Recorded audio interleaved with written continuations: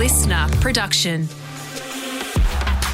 On today's edition of Footy Talk, Tom Brown jumps into the host chair and we take a look at the curious case of the Western Bulldogs after their defeat last night. Where does that leave them and coach Luke Beveridge? We'll preview the big game between Melbourne and Brisbane and chat about Brodie Grundy and look ahead to the rest of the weekend and a couple of bold predictions from myself and Tom Brown. That's up next on Footy Talk. You're listening to Footy Talk on this Friday, July 14, the place you get all your daily dose of footy, news, interviews and analysis from the world of AFL. And calling in a bit of an SOS, a bit of a favour today, Tommy Brown. Thank you for your time. We've had a late withdrawal, but we've got a nice substitution in you stepping in today. Thanks, Joey. I've been at the Concussion Forum this morning in the Docklands. We'll get to that, but I've just dropped in to be with you. It's great to be here on Listeners Footy Talk. Well, we will chat about last night's big win of the Sydney Swans. I mean, wasn't that a little bit of a surprise? Disappointing Dogs. We'll preview the big game tonight at the MCG, and then we'll quickly whip through the rest of the games for the weekend. But before we do that, just fill us in a little bit about the concussion. What was it? The forum you were at? There's a bit going on. There's a forum today, the first forum they've held of this type regarding concussion, Joey, talking about CTE. They're going to hear from some former players, including Alan Stoneham. I think Diesel's down there. Greg Williams, not sure whether he'll talk. Cozzy was due to speak, but I think he's not there at this stage. But some leading experts talking about the latest research and the situation with the AFL, talking about things like return to play, obviously the situation regarding Paddy McCartan and his return, and all the contemporary issues regarding concussion. So it's pretty interesting stuff, Joey. I think there's a real... everyone at the moment, I feel, this is at a real crossroads. You've got the AFL with their class action litigation, scratching their heads on how to deal with this.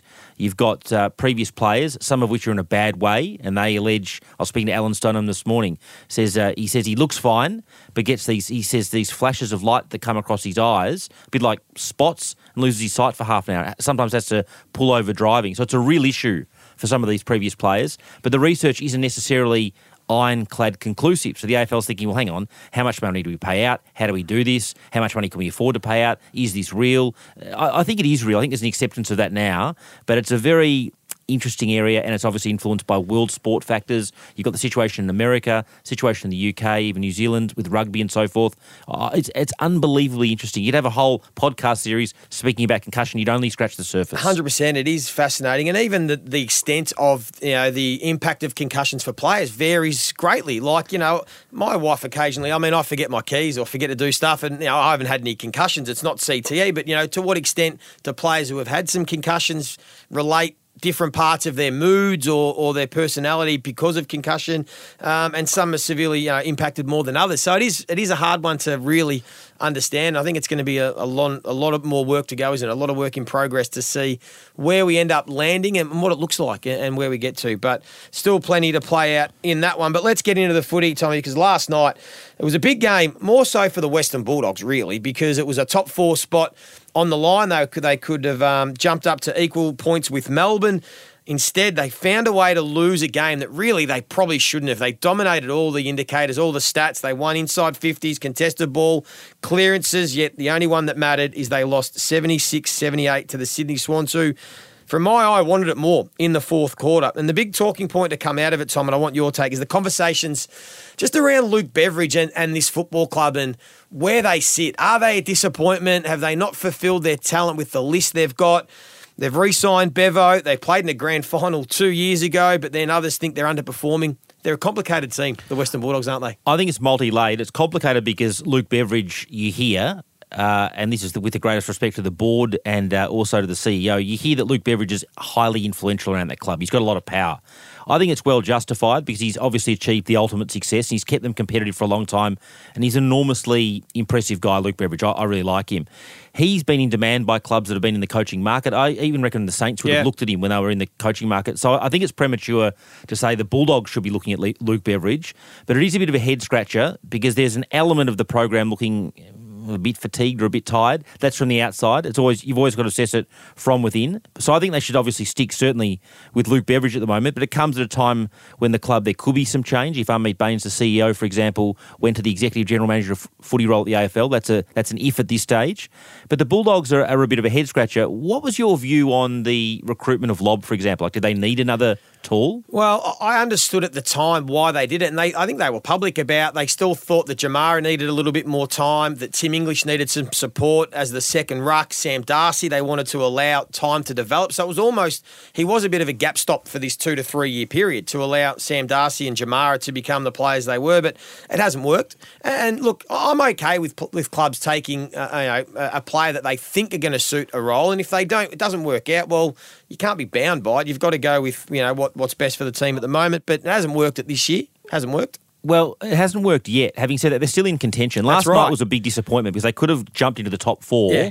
And I think they demonstrated against the Pies, certainly in that final quarter and the first quarter last week, that they can match it with the best sides. So they're not far off the mark, the Bulldogs. I think they're one of the better sides still. So I think Bevo's going all right in summary. Just as an adjunct there, Joey, Aaron Norton kicked 3 goals last night. Plenty of clubs will absolutely be looking at him in terms of whether they could target him at the end of next year out of contract. Yeah, absolutely. But look, unless I think English as well is out of contract, unless these players are desperate to change clubs, generally they stay. I mean, the offers will be reasonable and fair, and they'll get well paid. But yeah, it is fascinating. Sydney Swans, credit to them. Marcus Bontempelli was brilliant, but the Swans got the job done. Just on the Swans, are we rating their season a huge disappointment given they were in the grand final last year, or do you think there's some mitigating factors? For example, they lost both their key defenders, the McCartan brothers, for the best part of the season. Take Darcy Moore and Jeremy Howe out of Collingwood, and they wouldn't be on top of the ladder. No, it is mitigating circumstances. Look, to be fair, if you look at it quite rationally, Tom, I think there are 10 teams that are all be a bit disappointed with where their year's at. Anyone that's not in the top 4, like I think from, Richmond and Geelong, Sydney, Fremantle, Carlton, even as much as Adelaide, Essendon and St Kilda have probably gone above expectation. They'd be a bit disappointed with some of their performances as well.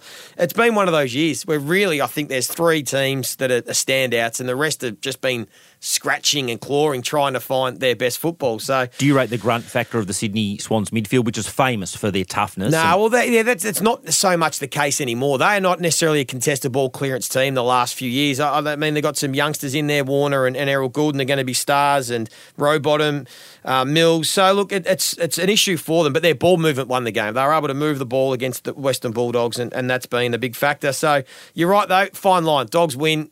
2 more points different, and they're sitting 4th at the moment, or thereabouts, and they lose, and they're going to be outside the 8. So fascinating, but they've got a pretty good run still on the run home. So I think they'll play finals. Yeah, so do I. And it's interesting with Sydney in terms of their finals hopes. They'd need Geelong, Essendon, and a few of those clubs to start losing a lot of games. I just can't see, given the quality of the teams just in that bottom part of the 8. I can't see Sydney making the finals. Yeah, and they got the job done for John Longmire, who it was quite an emotional tribute for him. 300 games as coach, 200 as a player, so 500 games all up. And it looked like they dug in for him in the last quarter. Hey, I want to get to tonight's game. This is a big one. Melbourne v Brisbane. Talk about top 4 on the line. Melbourne need the win to almost sort of cement that top 4 spot. They lose. They leave themselves vulnerable. Brisbane want to break this. I mean, there's a lot of talk about this MCG, record. I know that Chris Fagan hates it. I just quickly had a look, Tom. 2019 was when they started to be good, the Brisbane Lions. So anything before that, they weren't winning anywhere, let alone at the MCG. And they've won 1 of their 7. They won a final last year. A couple of their losses have been to teams like Richmond and Melbourne, who were humming over this sort of 4-year period, one of the best teams. So, but they're incredibly hard to beat at the Gabba. Yeah. Like, for example, against Collingwood in the early part of this season. So they've got franked form there. Yep. They look a shadow of themselves, in my view, at the MCG. Now, you mentioned some of their opponents. They played really poorly against Hawthorn. That's no doubt. They played poorly against Hawthorn. That's the only time they've played there this year. And last year they went 1-1 in 2 finals at the MCG against Geelong and Melbourne. So, look, it'll be interesting to see. It's going to be a fascinating game. Brisbane are certainly in better form than Melbourne. But I want to ask you about Brodie Grundy. Big news the last couple of days, getting dropped. They've basically said you've got to go back, work on your forward craft. We're going to give Max Gawn the keys to the ruck again and see if he can lead the team to finding their best football. That's really what it is for me. They're looking to find what their best mix is. They know they're in the mix. Goulburn's, in my view, and this is really brave, just tinkering at this time of the year to get them humming.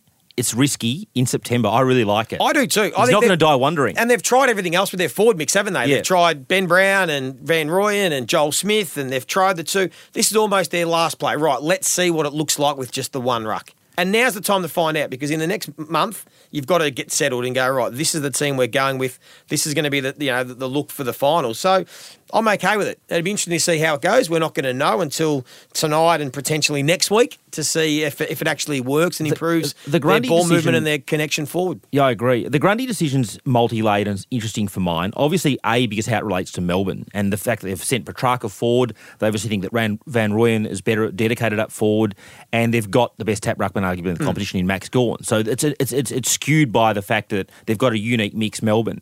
Then you've got the trade layer with Collingwood and what they decided to do in terms of getting it freed up money to get Mitchell, Hill and McStay. And Collingwood, I guess at times have been criticised over that decision. It was a bold decision. So no one likes to see Brodie obviously in this form. He's been okay. But, I mean, I'll be interested in your views, Joey, from a pace perspective. It just seems like, particularly last week, Collingwood cranked things up in the third quarter against the Bulldogs.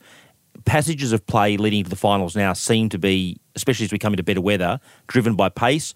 Brodie's not quick, so he's got to take marks down the line. He hasn't been doing that. So then you've got to ask yourself, well, if is he too slow? And B, he's got to get his aerial marking going. Yeah, look, and as I said off the top, I'm okay with teams making decisions to try and strengthen their list. Not every one of them's going to work, but you've got to try something, and if it doesn't, you don't have to play them. You don't have to commit to it. So the Bulldogs we touched on don't have to commit to Rory Lobb. They don't have to commit to playing Brodie Grundy. And there's a part of me that thinks this might work for Melbourne. They might be a bit quicker, a bit more nimble. Give Max Gawn 80% of the ruck time like he's done for the last 10 years and been able to dominate it and see if they can play better footy. And it's okay. I think it's okay to have Brodie Grundy as a backup in the VFL. He's still going to be needed at times. They can mix it up, but maybe not for the rest of this year. I'm one of those guys that thinks that Max Gawn, when he gets busier, gets better. Yeah. So I think when Max Gawn is in the dedicated ruck position with 80+% game time, he just gets involved in the game and his possessions can go like from 20, 25 up to 30 and he can become like an amazing... I think this could work. It's fascinating to see. I've got to keep a watch. I think so as well. The only caveat is just think Max Gawn's going to be 32 in December. How long can he sustain being this dominant ruckman that we all just picture and all love? At some point, he's starting to just come off a little bit. Is it now? Maybe that's the reason why his year hasn't been as good as maybe they hoped. More so not because of the combination of Grundy and Gawn, but is it just the fact that he's starting to, be on the wrong side of 30? I don't mean to be short-sighted because you can get a bit short-sighted in July as a supporter of whatever club. But, Melbourne fans, if they could get 12 good weeks out of Max Gawn now and they could win a flag, then that's the plan. Worry about next year. That's what they're trying to do. Hey, we'll take a quick break, Tommy, because we'll then whip through the rest of the games this weekend. If you want to get involved, you can send us a message on Instagram at footytalk_pod or on TikTok.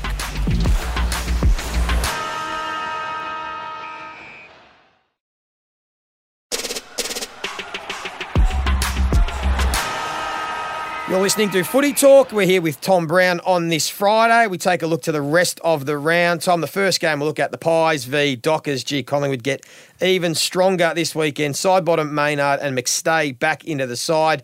Tom Mitchell will be the sub, we believe, so he will just manage his minutes. And Fremantle have been a bit banged up by injury, having a poor year. It looks pretty straightforward. The Pies win this one at the MCG. It looks straightforward. There's no such thing in footy these days, but it does look straightforward on the surface. The Pies obviously want to win clearly, A, to maintain their form, but B, to stay in that top two. No one wants to play in Adelaide or Brisbane in the first round of the finals, so that's really important. As far as the Dockers are concerned, there's a bit of pressure. I wouldn't say there's pressure yet on Justin Longmuir, because I think he's I think he's a good coach, but they have been unbelievably inconsistent this year, the Dockers, Joey. So I think that's an issue for them tomorrow. Yeah, it is. Been forgotten, though, that they are the second youngest list in the competition. On average this year, they've been one of the bottom three teams. So they might have that dip year and look to spike. But we want to talk about the St Kilda v the Gold Coast Suns game. Tom, of course, we know about Stewie Dew during the week. Stephen King, who did play a couple of seasons with us at St Kilda, will take over as interim coach. What's your latest and your take on the whole Stuart Dew situation since the sacking early in the week? I think my understanding is that Dew's gone overseas with his family for a break. I think the media playbook and all this, just putting my media hat on, Joey, is that I think you're better off not sort of talking too much. I mean, he'd, I imagine, want to get another senior assistant role. Brett Ratton did it really terribly classy fashion from St Kilda, went away from footy, did some personal stuff, I think on a farm or whatever, spent time with his family, and then just came back into coaching and then spoke. So I imagine Dew might speak, for example, on Fox during the finals, but he hasn't spoken this week publicly, which I respect. In terms of the decision, I don't think anyone is jumping up and down that it was a terribly unfair decision. I think the debate's more around how they did it. It's always messy, isn't it? Like in terms of how the Gold Coast backed him the week before. I thought Mark Evans spoke okay in that, insofar as he did say, look, if our form can't turn around, come back and speak to me. Having said that, they lost to Port Adelaide, which is hardly a form slump. But can I ask you, and I've asked a few of the other that have been around a long time with the media, tell me, because everyone's saying in hindsight they didn't handle it well. Tell me, though, once Caroline Wilson went with the news on the Monday night, what were the options for the Gold Coast Suns? What could they have done to have had people say they handled that better? Because if they'd have said nothing, could you imagine the whole week? We would have been going on about the deathly silence, that nobody's come out to support Jew. It would have been pretty significant. They did come out and speak, and I thought, as you said, Mark Evans didn't really say anything that was sort of out of, over the top in regards to the full support of Stewie Jew. He was contracted, which he was. And what was the other option? Come out Tuesday morning and say, yep, you got us. Caroline Wilson's right, we're sacking Jew. Like, what could they have done differently? I think the chairman in that week that Caro went with that story was overseas on a break. So I imagine he had to come back through the press conference. The only thing they could have done differently is probably not supported you in that week, basically. That's the only thing they could have done. So not say anything? Not say anything. But then imagine the week that the media would have been banging on about Stewie Jew. They would have gone into the Port game. It would have been blaringly obvious what was going on. Yes. It would have been awkward for that weekend. But then what if they won? What if Gold Coast had have come out and won that Port Adelaide game? By their own admission, they were never going to beat Port. Well, that's the difference. I just think that all Mark should have used slightly more measured language. The problem with what Mark Evans said is that by definition, you can then never believe what a club says in regards to an issue. What did he say? Because Nick Rewalt and I did this on Tuesday. I think everything he said was pretty factual. He's our coach. He's contracted for this year and next year.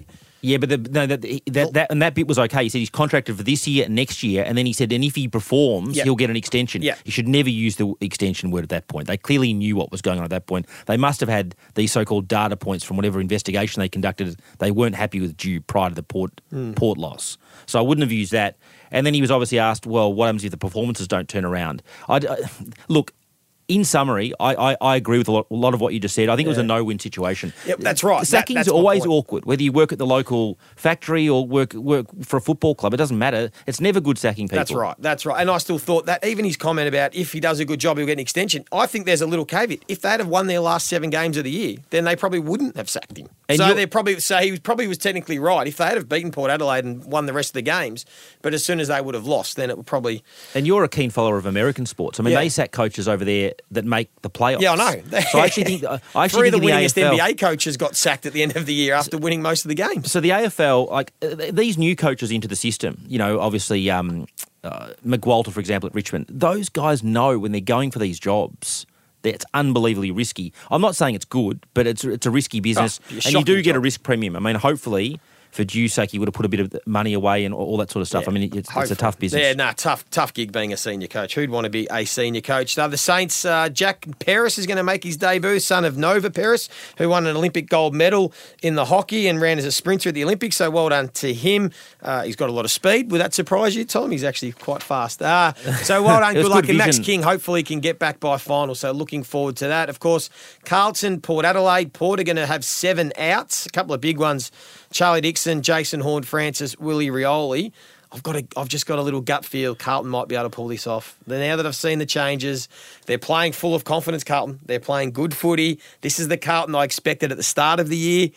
Just, you can hold me to it on They're next a confident week. side, aren't they? They are a confident side. But their form needs to be franked against a better opposition, and this is the week. This is the week. And if they win this, they might only need to win, well, not only, but 3 of their 5 or 6 games against those better opponents, which is achievable, and they could make finals. Potentially. Wouldn't it throw us back in the works? I think that, one of the Cornsey's segment or one of those needs to go back on all the media commentators that ruled the Blues out of the finals. It probably included me, to be honest with you. The Cats take on the Bombers. Zachy Merritt, 200 games. What a leader he has become. Interesting for me, they've said they are managing the Geelong. They are managing Asava, Radigalia and Zach Tui. I believe the Zach Tui one because he's post-30 and played a lot of footy. Radigalia, 25-year-old who's come back in the side in recent weeks. He's had a long layoff. Interesting to see. I think they're another one, a bit like Melbourne, Tommy. I think they're trying to find their best mix in the back half of the ground rather than the front half. But we'll see how that game goes. What did you make of the discussion this week regarding where that game's being played? The Bombers have been very diplomatic. It's Geelong's home game. 100% got to be played in But July. the whole AFL fixturing's based on attendance. They put out all these press releases every week. We've got 5 million people to the footy or 4 million. Well, if that's the case, then every Collingwood away game should be at the MCG because they fill out every other stadium. If they played Adelaide Oval or Gold Coast, they fill it, so they should play them at the MCG. I don't mind it. No, I think it's fine. It's good down there at the Cattery. It's a bit old-fashioned. I like it. The other game we'll look at, Tom, the Crows v the GWS Giants. Congratulations to Rory Sloane, game 250. But what about the Crows throwing a reported 6-year deal at Mason Redmond? Do you know anything about that? Only that it's a big deal and it's bigger than the Bombers deal at this stage. So I just checked out that this morning. That's interesting as far as Redmond's concerned, but I like Brad Scott's position. He's not going to beg Redmond and Parrish to stay. He's creating an environment where players want to be there, and that's a big decision for Redmond and obviously by extension Parrish. I know we're talking about Redmond, but a lot of those free agency discussions now, Joey, will now heat up. There's only 6 or 7 rounds to go of the season. The CBA, that's the players' pay deal, sort of been dragging on a bit. Those meetings have been happening in the background. So that's stalled some of that, but they'll certainly, whether the CBA is completed or not in the next few weeks, those free agency discussions will now really come to a head. Yeah, it's a big time. It's a big period too, because I think that most free agents have had their pitches from other clubs and they've probably met the other clubs and done all those things. A lot of them happen during the bye and whatever. So now it's the decision-making process. So if players haven't committed now, you're wondering to think whether they are leaning towards going another club because you don't want to make a decision and say anything publicly while the season's playing out. That's a tough one for Redmond because the Crows, with all their controversy a couple of years ago, were a semi-basket case. They've got their house in order quickly. They're a powerhouse club. They're playing good football. They've proven this year they're competitive. And the Bombers are going well as well. Tough decision. Bombers are fine. Decision why would you leave Essendon if you're happy? So up to Mason Redmond. We'll see how that plays out. Of course, North Melbourne play the Hawks. That's going to be fascinating, but we won't worry too much about that one. In the last game, West Coast Richmond. Congratulations to Robbie Tarrant, who has officially retired after 194 games for the Kangaroos and the Tigers. Tom Lynch's year is officially done, Tom, but there's some news on the West Coast Eagles. Someone's been dropped. Yeah, they've dropped Andrew Gaff officially today, one of their most distinguished players. They're hoping that it's a bit of a reset for Gaff, who's been out of form in recent weeks and can return towards the end of the season. But he's one of their heart and soul star players. That's a statement from Adam Simpson and just a bit of a sign of where things are at. Yeah, really struggling. Hey, we always finish, Tom, and I'll give you 1 second. I'll go first. We need a bold prediction. What is going to be a bit of a storyline to come out of the weekend's footy? For me, I'm going to go with the boldest of bold.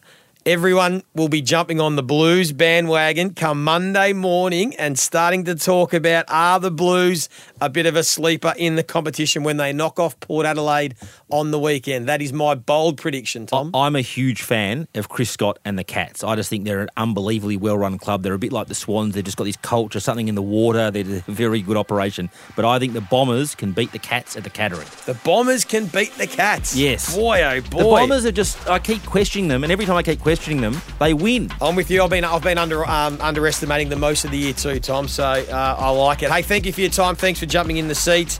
Enjoy your weekend. Of course, tomorrow I'll be on Footy Talk with Jay Clark. We'll look at tonight's game and preview the rest of the weekend. Until then, happy Friday.